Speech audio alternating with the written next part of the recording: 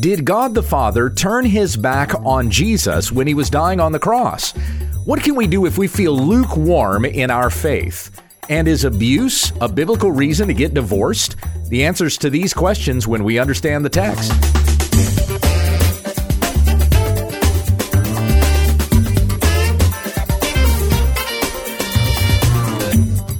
This is When We Understand the Text, a daily Bible study in the Word of Christ, that we may be conformed to the image of the Son, the firstborn from the dead. Tell all your friends about our ministry at wwutt.com. Here once again is Pastor Gabe. Thank you, Becky. You're welcome. Trying to be quiet, though. Shh. We got a baby. He's asleep. Yep. How many times is this on the podcast? 3 now? Is it? No, I think it's just the second time. Is that right? I think it's 3. Third time? Okay. Well, it's the first time I've been holding him. Yes. While we've done this. Yes. My arms are jello. Yeah. Previously, it's been you. I think this is my first time holding him today, though, so we can get through this episode. That's right. Thank you so much for all your support and encouragement. On the Friday edition of the broadcast, we take questions from the listeners, and you can submit those questions to When We Understand the Text at gmail.com. The Truth in Love Conference is coming in January to Houston. Yeah. I would like to make it down there for that. So that would be awesome. I'm not committing ourselves to it just yet. But just to make you aware, that's there. It's in Spring, Texas at, I was trying to remember the name of the church off the top of my head. I don't recall. But anyway, you can go to the Truth in Love Conference website, find out more information and how to register. Speakers include Owen Strand, Daryl Harrison, John MacArthur. I think it's by remote, though. I don't think he's there live. I don't want to say that and then I'd be wrong. Steve Lawson, Paul Washer, H.B. Charles, and I don't recognize those guys. But they're Phil Johnson. Of course, Phil Johnson's going to be there. There you go. There's some of the names. Now, what website did you just bring up to find that? Truthandlove.org. Okay, there you go. So go to truthandlove.org.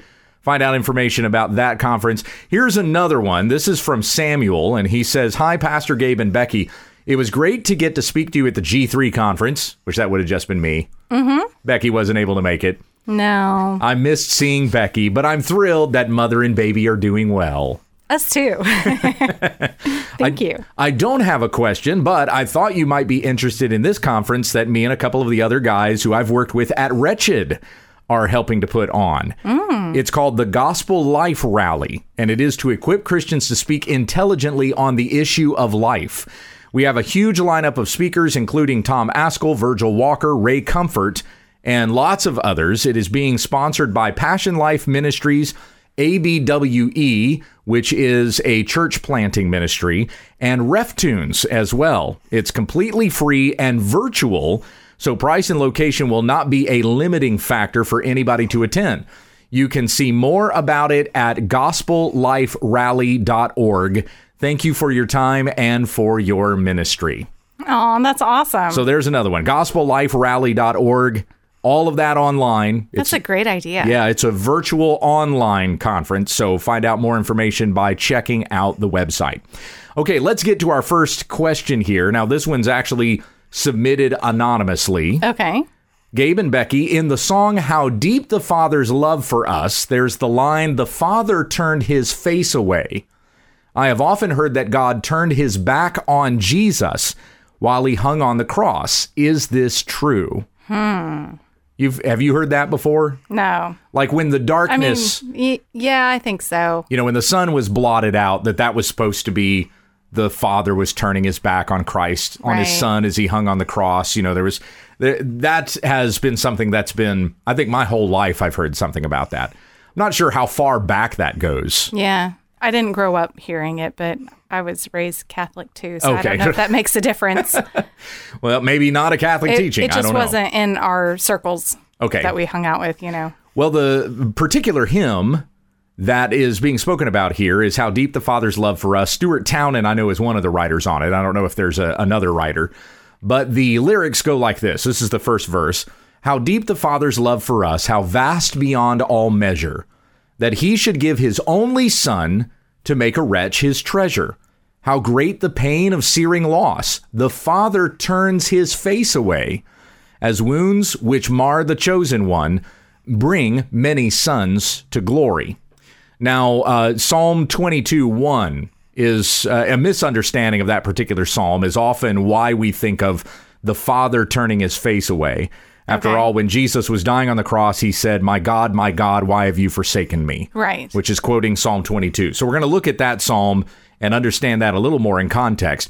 But first of all, here's why we can know confidently that the Father was not turning his back on the Son. Okay. Jesus' death on the cross was the Father's plan. Right. So why would the Father be turning his back on his Son when it was the Father's intention for Christ to die? As it says in Isaiah 53, it pleased the Lord to crush him. And as Peter preached at Pentecost in Acts 2:23, this Jesus delivered up according to the definite plan and foreknowledge of God, you crucified and killed by the hands of lawless men. And then later on in Acts 4:27-28, for truly in this city were gathered together against your holy servant Jesus, whom you anointed, both Herod and Pontius Pilate, along with the Gentiles and the peoples of Israel, to do whatever your hand and your plan had predestined to take place. In Matthew chapter 3, when Jesus was baptized by John the Baptist, what was the voice of the Father from heaven? This is my beloved Son, in whom I am well pleased. And later on at the Mountain of Transfiguration, Peter and James and John heard the Father say the same thing there as well. This is my beloved Son. Was the Father not pleased with the Son as he was dying on the cross for our sins? As he was doing the right thing. Right, as he was doing the will of the Father. Right. Jesus had prayed in the Garden of Gethsemane, Lord, if it is your will, let this cup pass from me. Right. Not what I will, but what you will. So this was the Father's will that the Son would be crucified. Therefore, it does not make sense to say that the Father would have turned his back on the Son. Now, I remember that we had a conversation about this with our worship leaders at a previous church. Well, the church that I pastored in Kansas. And the worship leaders had asked me about this one time because they wanted to sing this song, but they said, we really don't think this line is accurate. We don't think it's true that the Father turns his face away. So we changed the line. I can't remember exactly what we changed it to. It was something like the Savior gave his life away. Yeah, I think it was. Or something like that. The Father gives his Son away or something like that. It still doesn't rhyme with glory. Right. So if you can think of something like throw the word story in there at the end. But Stuart Townend didn't make it rhyme anyway. So true. Yeah. It's just the Y sound at the very... They both end in Y. That's really the only similarity that away has with glory. But anyway, so we changed the line. We just sang something else instead, though it's written in the hymnal that we used as the Father turns his face away. What are we to understand then, according to Psalm 22, where Jesus prayed from the cross, my God, why have you forsaken me? Why are you so far from saving me from the words of my groaning? Oh my God, I cry by day, but you do not answer, and by night, but I find no rest. Now, that second line there actually explains to us what the first line means. So the opening line, my God, why have you forsaken me? The second line, which is a parallelism in the Psalms, why are you so far from saving me from the words of my groaning? So this is like what Jesus prayed in the garden. If it be your will, let this cup pass from me, not as I will, but as you will. So why are you letting my tormentors torment me would be another way of understanding it. But Jesus is saying this rhetorically. He knows exactly why he's going through this. Right. He's saying it, you might say, understand it this way, that Jesus is saying it for our benefit or for the benefit of his hearers. Not because he himself believes that he's been abandoned by God. He knows that he has not.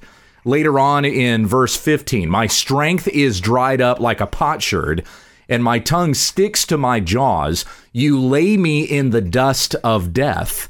So Jesus is essentially praying Psalm 22 from the cross.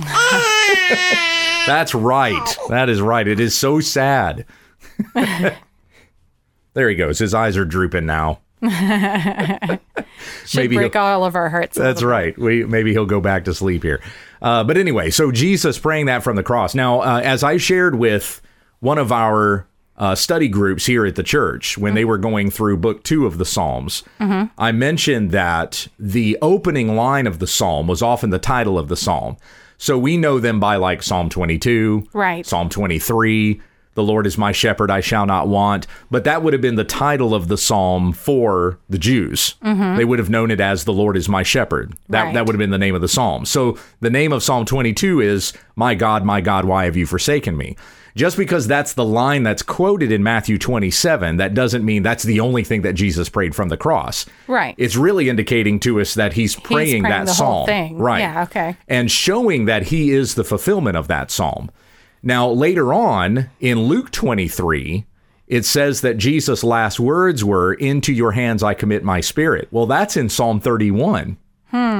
So does it mean then that Jesus was praying Psalm 22 to Psalm 31? The entire thing? In the 3 hours that he was hanging on the cross?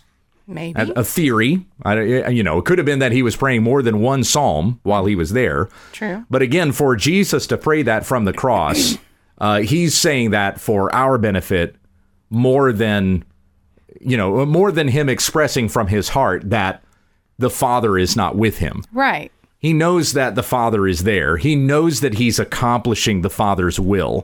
He knows he's not being abandoned by the Father. He knows that. But he certainly feels greatly distressed while he's hanging there on the cross. Yeah. And the anxiety that he's fully man. So exactly. Yeah. And what he's going through is not just the physical pain, but he is bearing our sins. Right. The wrath of God is crushing him there on the cross. So certainly he can feel like in that moment that God is so far from him, but he certainly knows that he's not, if that makes sense.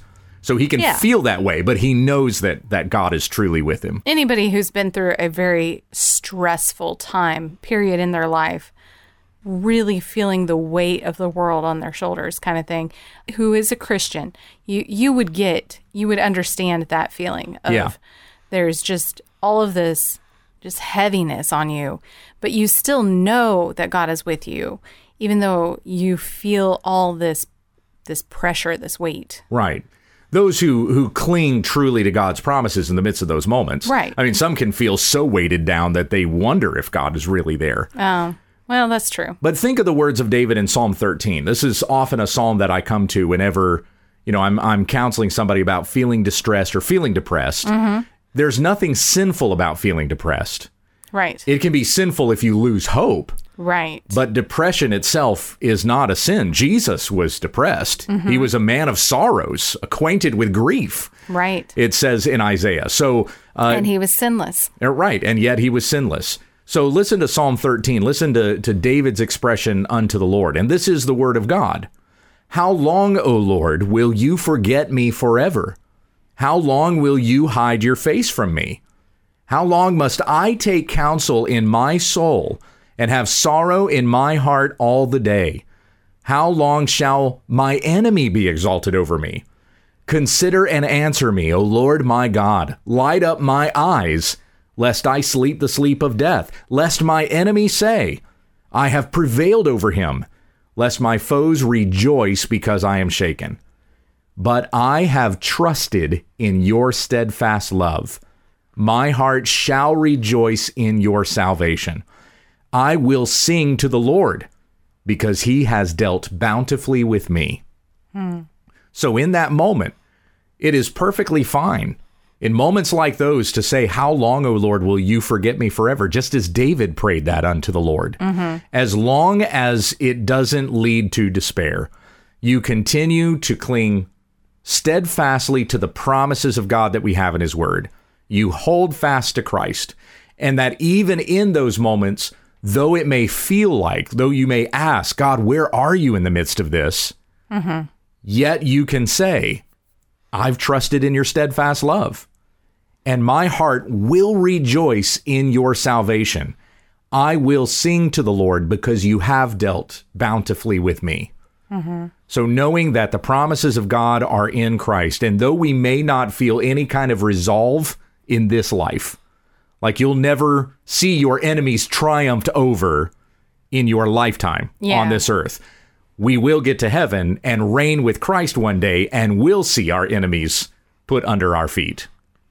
As Paul wrote to the Romans, the God of peace will soon crush Satan under your feet. Amen. You may not feel that way as you live through this life under very difficult and trying circumstances. But when we reign with Christ forever in glory, all of God's enemies and Satan himself will be placed under our feet. And those are promises we hold steadfastly to until the very end. Yes. Even helping us to endure in these days. Definitely. And that leads us to this next question. Okay. So Jesse says, "Heyo." Hey. Always a good email to start with heyo. You always say, hey, yeah. Hey, yeah, that's right. I always say, hey, yeah. Just about all of my emails begin that way, or I say greetings. It's one of the two.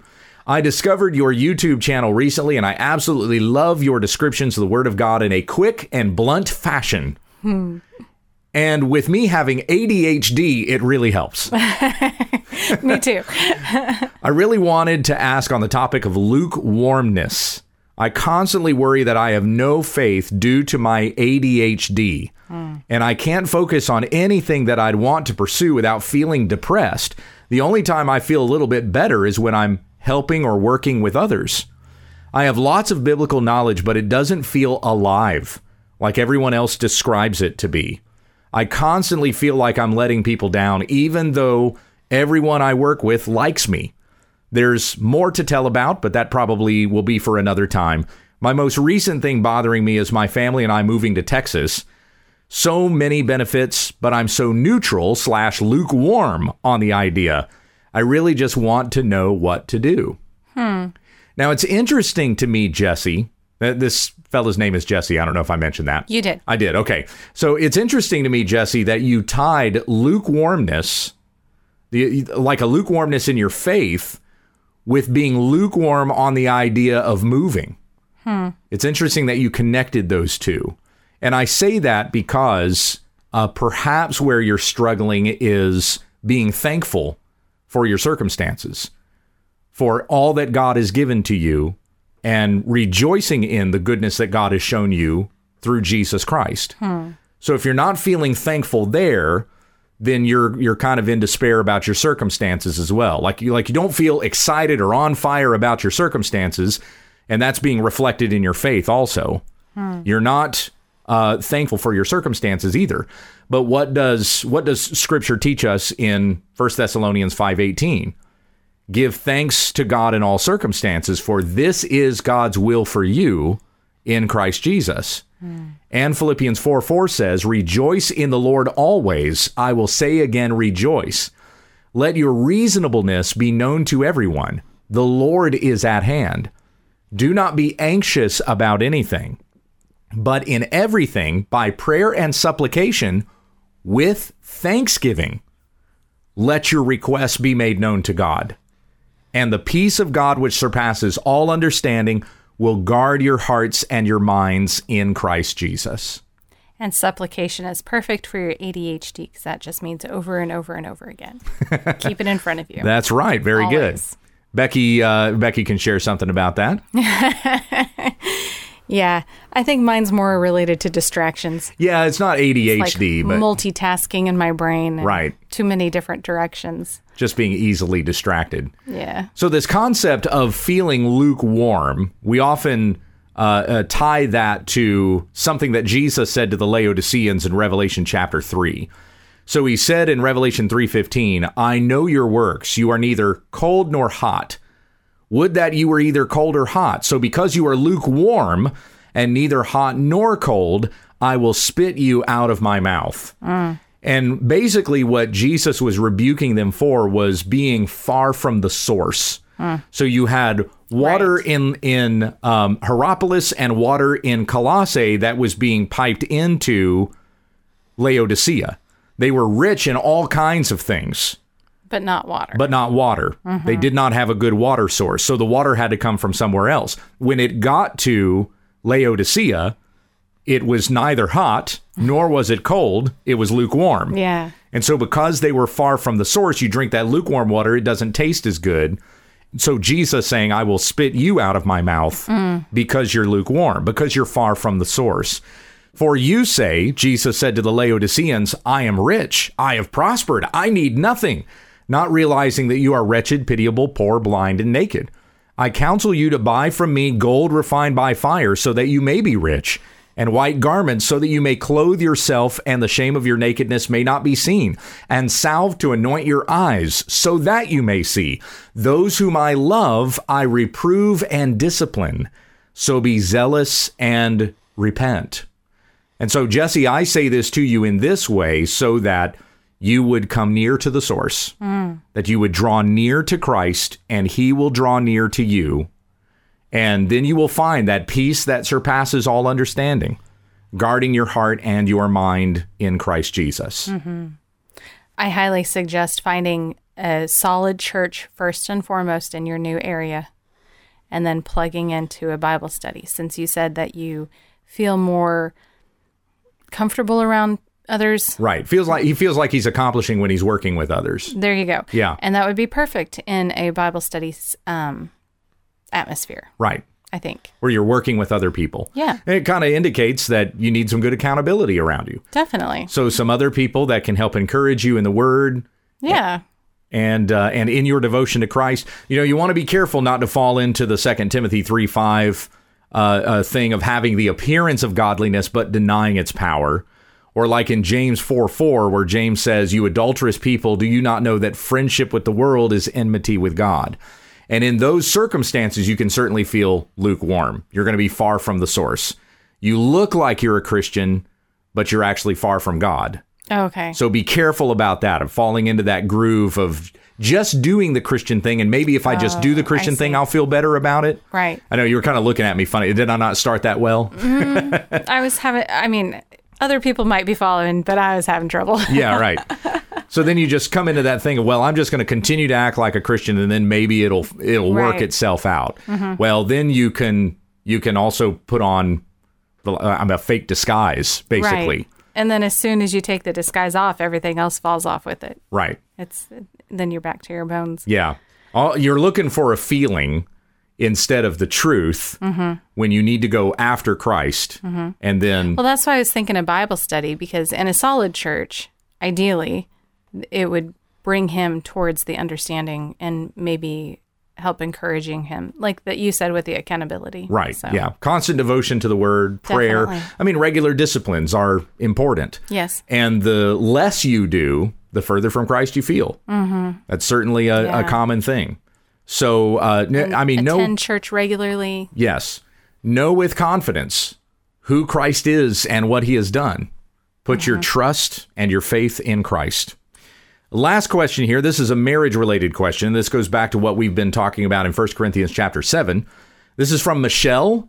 Hey, brother, while you're still in 1 Corinthians 7, we're in 1 Corinthians 8 now this week. But anyway, this was before. Sorry. Yeah.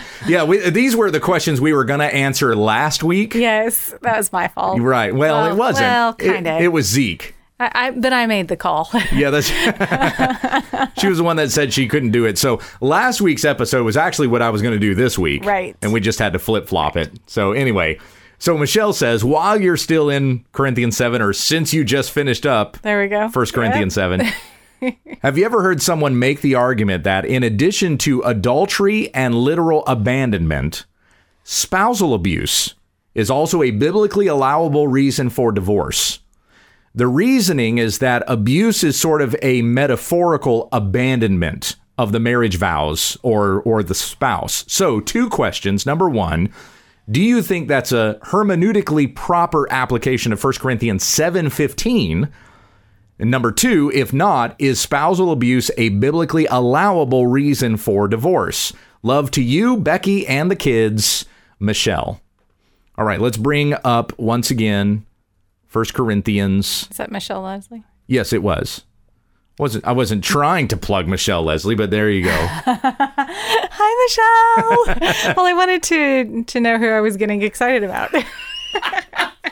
You can't just get excited about any other Michelle? Well, I mean, I don't know any other. I do know other Michelles. Don't get me wrong. But we even know somebody with the last name Michelle. Yes, we do. Yes. And I have an Aunt Michelle. So I just wanted to know who I was getting excited about. So.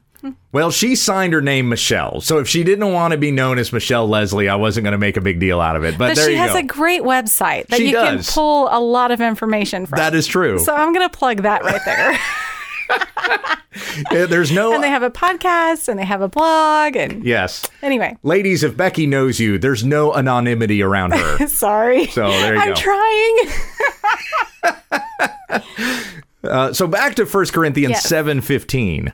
But if the unbelieving partner separates, let it be so. In such cases, the brother or sister is not enslaved. God has called you to peace. So Michelle's question is it a proper application of 1 Corinthians 7:15 to say that spousal abuse therefore qualifies as abandonment? Now, I think I can answer both of those questions together. Just to say that no, spousal abuse is not a reason for divorce, because abuse can be kind of ambiguous. Like, what do you mean by abuse? Feelings are big right now. Right. In our society. And so if you feel the least bit unloved, people are, Right. You can say, I'm being abused. Yes. My spouse isn't paying attention to me. Especially after the Me Too movement. Right. Part of that did a lot of good, but a lot of it, I say the majority of it did a lot of damage. Now, any kind of spousal abuse is wrong. So don't hear me permitting spousal abuse, whether you're talking about verbal abuse or you're talking about physical abuse. Mm-hmm. It's wrong. It's sinful. Yes. Husbands have been instructed to love their wives as Christ loves the church, Ephesians chapter 5, or even look at 1 Peter chapter 3, where a wife of an unbelieving husband is to still submit to her husband and may win him over with her quiet and submissive conduct. Mm-hmm. But then it says in 1 Peter 3:7 that a husband is to love his wife as the weaker vessel. Mm-hmm. So he especially showing compassion and tenderness to his wife. Right. These are the instructions that we have in Scripture. A wife submitting to her husband, a husband loving his wife sacrificially. Mm-hmm. That's the way that it should be. So any kind of abuse, whether you're talking about verbal abuse, emotional abuse, physical abuse, is sinful. Mm-hmm. It's always wrong. Definitely. But is it a reason for divorce? Probably not. But at the same time, probably. Now, you could get divorced if you think it's a matter of like saving your own life. Mm-hmm. So the abuse has gotten so bad, you fear for the safety of yourself and for your children. Well, in such a case, yeah, you probably would need to leave your spouse. Mm-hmm. But we don't see in Scripture that there is permission to get remarried. Right. Now, if you're going to... you would get divorced out of a matter of protection, but then you should hope to be able to reconcile with your spouse. So hopefully they're going to repent and you would be able to reconcile the marriage. Right. That's what you hope would happen. There doesn't seem to be anything permissive in Scripture to divorce an abusive spouse and then you're free to go get remarried. Right. That doesn't seem to be the case. Now, whether or not you can divorce your abusive spouse, that really should be a matter that is left up to the church. Maybe the abuse has not gone to the level of being against the law. Mm-hmm. Like the cops are not going to step in and arrest that guy or even that gal. There have been abusive wives also. Read Mez McConnell's book, Is There Anybody Out There? Or The Creaking on the Stairs, where he talks about the abuse that he experienced by his stepmother. Mm-hmm. So there are women out there that can be just as abusive as men are. Yes. I counseled a guy one time who was being abused by his wife, who was an alcoholic. Mm-hmm. And she was abusing him and her children also. But more often than not, when we talk about abuse in a marriage, usually it's the guy doing it to the wife. Right. Right. So there's nothing in Scripture that says that abuse is a reason for divorce. Mm-hmm. If you do get divorced for something like that, I would say follow the instruction of your elders. you should talk to your elders at the church about this. Before you decide it's over. Right. Before you pull the plug on it and get out. Now, if it's already a life-threatening situation, we'll call the police. Definitely. And then the church needs to do what it can do to help put the one being abused and children, if they're involved, in a safe place. Amen. And not Yes. and the church should not ever judge somebody else who's being abused for that situation. Like, well, what did she do to bring that on? Or, right. Did they deserve it or something like that? The church should do what it needs to do to try to help one another in those situations. Mm-hmm. But just be careful about using passages like that to justify divorce. It's kind of like, as long as I feel like I'm being abused, right, I can just fall back on 1 Corinthians 7:15 and get divorced. Mm-hmm. I think you need to come to your elders. You need to talk to somebody at your church about that, about your situation. And it could be the kind of a thing where the church may not even be aware of what's going on. Mm-hmm. I know it's really hard to talk about these kinds of things. Yes. But you need to be able to. It's very humbling. Yes. And so that the church then can confront whoever the abuser is in that marriage and call them to repentance. Right. And then after continued attempts to try to get the abuser to repent, and if they don't repent, and it goes through this church disciplinary process then of Matthew 18 to then coming before the church, and they have to be removed, because after a continued attempt to get a brother or sister to repent and they don't repent, let them be to you as a Gentile or a tax collector. Mm-hmm. They might need to be removed from the church, having shown to be somebody who really is not a believer. Right. Yeah. And then if that happens, then you can look at 1 Corinthians 7:15 as, if the unbelieving partner separates, let it be so. In such cases, the brother or sister is not enslaved. God has called you to peace. Then the church has therefore declared, well, this brother or sister is truly an unbeliever. Mm-hmm. But of course, we also have there in 1 Corinthians 7, if the unbeliever consents to stay with you, then you need to remain with them. Mm-hmm. I know these things can be really complicated. Which is why you need, every situation is different. So you need that counsel. Yes. Of people that know you. That's right.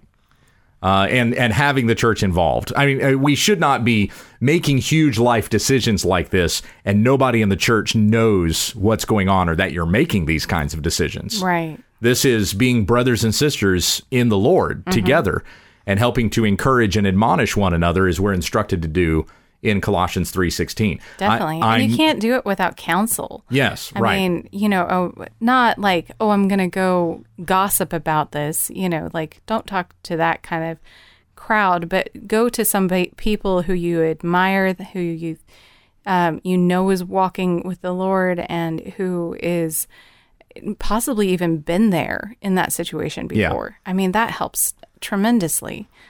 And definitely a pastor in there, at least one, and just as much counsel as you can, surrounding yourself with wise counsel. Right. And when I say, take it to the church, I don't mean jumping in on it. Yeah. In front of everybody. I've got abused. An announcement. Yes. That's not what I mean, but that you would come to a pastor, a Sunday school teacher, an elder, somebody like that. Definitely. And inform them as to what's going on. Mm-hmm. I've had a situation before where we as elders were helping somebody in a very serious home situation, and no one in the church had to know about it. It did not have to be a whole congregational thing. Right. Although I do think that it got to the point where we were saying, hey, just letting you know there's some difficult things that are going on at home. Be encouraging, be uplifting, right, and know these things are being taken care of by those who are close to the situation and know what it is that's going on. So it's hard to keep some of those things And it surrounds secret. you with prayer, too. Yes. And, I mean, what's better? I mean, what could be better than being surrounded with prayer and being looked out for? Them having you in their best... Getting tongue-tied? Yeah, my words are failing. Best interest, how do I word this? Having your best interest in mind. There we go. Yes, that's it. So anyway, it just helps. It encourages you, because when you're in that situation, it's hard to focus on the Bible and learning more and gleaning from it and praying a serious, heartfelt prayer and not being distracted by all of your thoughts and worries and stuff like that. And it does help calm you into knowing that God is still there, and he is walking you through this. Yeah, like going back to Psalm 13 that we read just a little bit ago. That's exactly where I was thinking. Right. So knowing that there's a struggle, it's difficult to focus, but holding fast to the promises of Christ. And in those moments, in those situations where you find it very difficult to pray, that's especially when you want other people praying for you. Exactly. Lifting up prayers and supplications and intercessions on behalf of others. As the Apostle Paul instructs us to do in the church in 1 Timothy chapter 2, that prayers be lifted up on behalf of all people, so that we are praying for one another. As it says in James 1:5, if any of you lacks wisdom, let him ask of God, who gives generously to all without reproach, and it will be given to you. But let him ask in faith without doubting. So any situation like this, especially, is something that is huge and monumental that's going on in your life, you need to ask of God. Right. And you need to pray with others as well, that you may gain wisdom in the midst of this situation and knowing what the best course of action would be, and the action that would be most honoring to God. Amen. Not what you want to have. Here's what I would really like to have happen right now in this moment. It may be really, really difficult to continue to stick through it with your spouse, whatever the situation might be. But do first and foremost what is honoring unto Christ. Not what the culture says. Right. Not what you want to have happen. Do what honors the Lord. Because, I mean, in the couples that we know that have worked through horrible situations, they have come out on the other side when the offending side repents. Right. Mind you. They have come out on the other side, and they have had much, much better relationship with each other and with the Lord, and they're just stronger as a marriage. And it's worth that extra effort in honoring God through marriage. Yeah. If possible. I think we've all been through some kind of a situation where we've had to work through something with someone who was in sin. It's just a lot harder when it's your spouse. Yeah. Because you are one flesh with one another. Right. There's nobody in the world you are closer to. If you're married, there's no one you're closer to than your spouse. And so when it's your spouse that's sinning and you're having to go through that with your spouse, that's a whole different dynamic than when you're going through it with like a flesh and blood brother or sister, or with a parent or with a friend. Going through it with your spouse, it could be all the above. That's somebody who is a parent and is a brother or sister in the Lord and is a friend. And you guys are having to go through these things together. And it's difficult. Yeah. It's hard. It's hard to put into words what something like that is, even to experience. Okay, so what's our second question? That was it. I just said, I said that I felt like I could answer both in one attempt. So the first question was, do you think that's a hermeneutically proper application of 1 Corinthians 7:15? Okay, that was the first question. If not, is spousal abuse a biblically allowable reason for divorce? There we go. So there you go. Okay, there's our questions for today. Esqueakiel is starting to make some noise down here. He's asleep now, though, but he's also a space heater. Yes. Like holding him here, I'm sweating. Yep. He does that. So we're going to wrap this up. And if you have any other questions you'd like to submit to the broadcast, our email address is whenweunderstandthetext@gmail.com. Let's pray. Yes, let's. Heavenly Father, we thank you for the wisdom that you give to us according to your word. And I pray that we continue to hold fast to these promises, seeking the wisdom of God, not the wisdom of man, submitting unto your will, not to our own. And whatever it is that we're going through in this life, there's certainly something that we would like to have happen. We express that to you in our hearts, but ultimately, may we be able to pray like Christ and say, not what I will, but what you will. We put our faith in trust in Jesus. We hold fast to the promises that we have in Christ. We know that you are with us always. And knowing these things, may we endure in whatever trials and situations we go through to the very end, so that we may stand with Christ in glory. And we may hear from you on that day that we come into your presence. Well done, good and faithful servant. Now great is your reward. Come quickly, Lord Jesus, we pray in his name. Amen. Amen.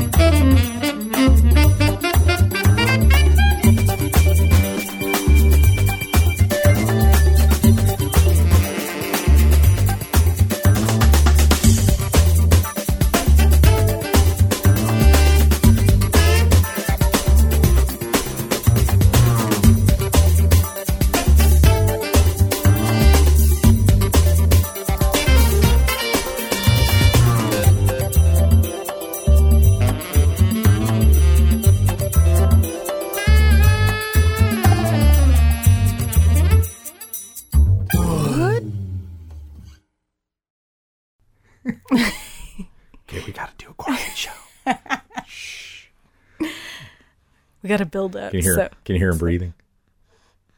Poor thing. This is when we understand the text. A daily Bible reading in the Word of Christ. That you may be richly blessed like us. Shh. Here's your teacher. Becky's going to take over because I'm holding the baby.